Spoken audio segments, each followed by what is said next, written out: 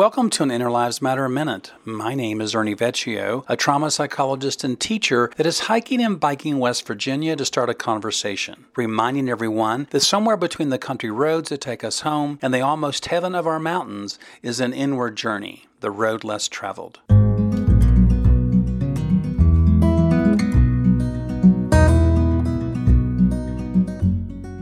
When I ask people a lot of times if they had to point on their body where the human compass is, a very high percentage of people tend to point to their heads.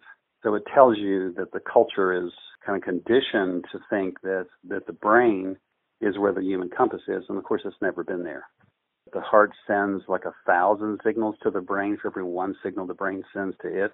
And we're finding brain cells in the heart, brain cells in the stomach. And so the point is that the body has its own intelligence. I'm not the first person to say that, but it tends to be kind of out of our awareness in the culture. The part I tend to find ironic about that is that the people that even point to their heart as the compass don't do it for themselves.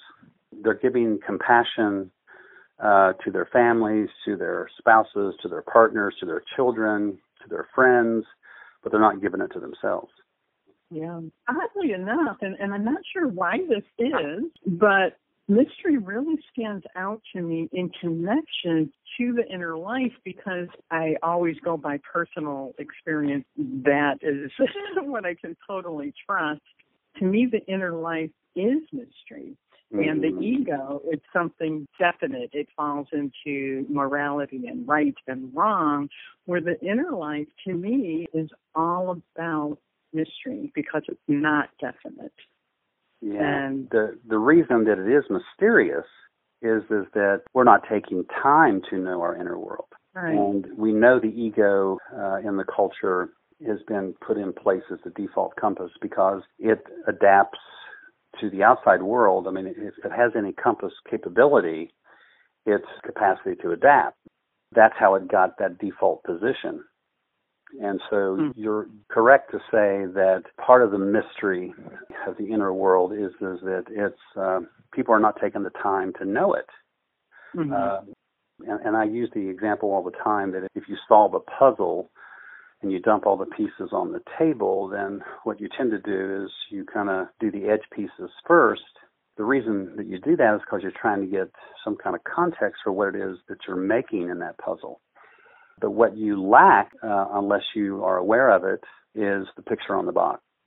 And so the picture on the box really is the inner scape or the inner dimension that we're talking about here. And the inner dimension, of course, that we're referring to is the soul, the spirit, the ego, and the heart as organs of perception. And then the inner dialogue, which is counselor, critic, mediator, and bully. These are the inner voices that are kind of under the control of the ego, so to speak. And so making a distinction between the voices, for example, would be one half of the solving of the mystery, that the soul and the spirit are abstract for most people, and the ego and emotions are not abstract. People tend to know that they have a personality and that they know that they have traits and that tend to dictate their behavior, but what they don't take time to sort out is that the feeling self, which is the spiritual self, is different than the emotional self because the spiritual self is tied to being cut away from the source in the very beginning of your experience and then having to take on the psychology of the culture that you're born into, which ends up dividing you in some way. And that division is the ego. And so those are the bumps and the bruises. So that one of the things that I'm doing all the time is saying that these pieces can be known. They're not mysterious. What the soul does is to bring into our awareness what it is we need to see, but the ego doesn't want to see it. The heart does, but the ego doesn't. So when you say that the inner life can be known, this is really standing out to me and touching something within me that is giving me kind of a different perspective because I have spent a lot of time in my life exploring my inner world. Even being a person that has done that, I don't know that I would say I can know my inner world. It is more of a sensing and a feeling than a definite knowing. Yeah. And I think that's what's kind of standing out to me.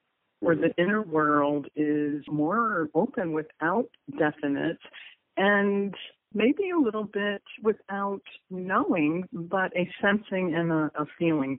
What you're saying is valid. You're saying that your inner world can be sensed. It can be realized through your feelings, through your senses. Yeah. And that's another way of saying it, and that's exactly true. But what I'm kind of offering in the teachings that I'm bringing to people is that we tend to be the kind of animals that really, we don't believe anything unless we can see it. Yeah. And of course, that's the ego. The ego needs to see to believe. Mm-hmm. So what I've done with trauma is, how can you make the inner world something that can be seen? And of course, the answer is it's symbology, it's metaphor, it's analogy, Mm-hmm. it's those kinds of terms, but those are dimensional terms. It takes it from the abstract and makes it kind of solid, that you can physically see it. So that's what I mean when I say it can be known. But what you said is valid as well, that if you don't have the capacity to actually see it, if you don't have the training, if you haven't done the work, so to speak, if you don't get up every day and give station to your inner life, then all you're left with is your senses. And all you're left with is your feelings. That's perfectly fine for people that can make a distinction between what they're feeling and what they're emoting. What makes it possible to sit with your adversity and your pain? A couple of things immediately come to me. Being present, Yeah. Being aware, and allowing that feeling place, allowing of the heart. To suffer with oneself means to have the capacity to sit objectively as you look at your subjective life. Mm. And that objectivity is only possible if you can be compassionate during the sitting. In other words, if you're not being kind and gentle, forgiving, accepting, allowing of those feelings, then you're going to attack. You're going to self-judge. You're going to self-analyze. And this is where the ego gets in the way, you see. Yeah.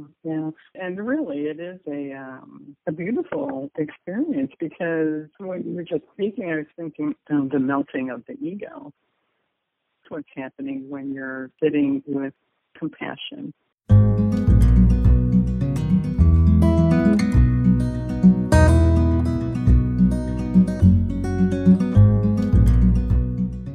Thank you for listening to Inner Lives Matter Minute. Again, my name is Ernie Vecchio, a trauma psychologist and teacher hiking and biking West Virginia to start a conversation about the wisdom that comes from adversity. It turns out that the Take Me Home country roads, an almost heaven dichotomy of our state, offers a unique opportunity to bring awareness to a less traveled road, the inward journey, one that I have taken with thousands of individuals undergoing trauma. You can follow my journey at both ernievecchio.com and innerlivesmatter.com. Hope to see you on the trail.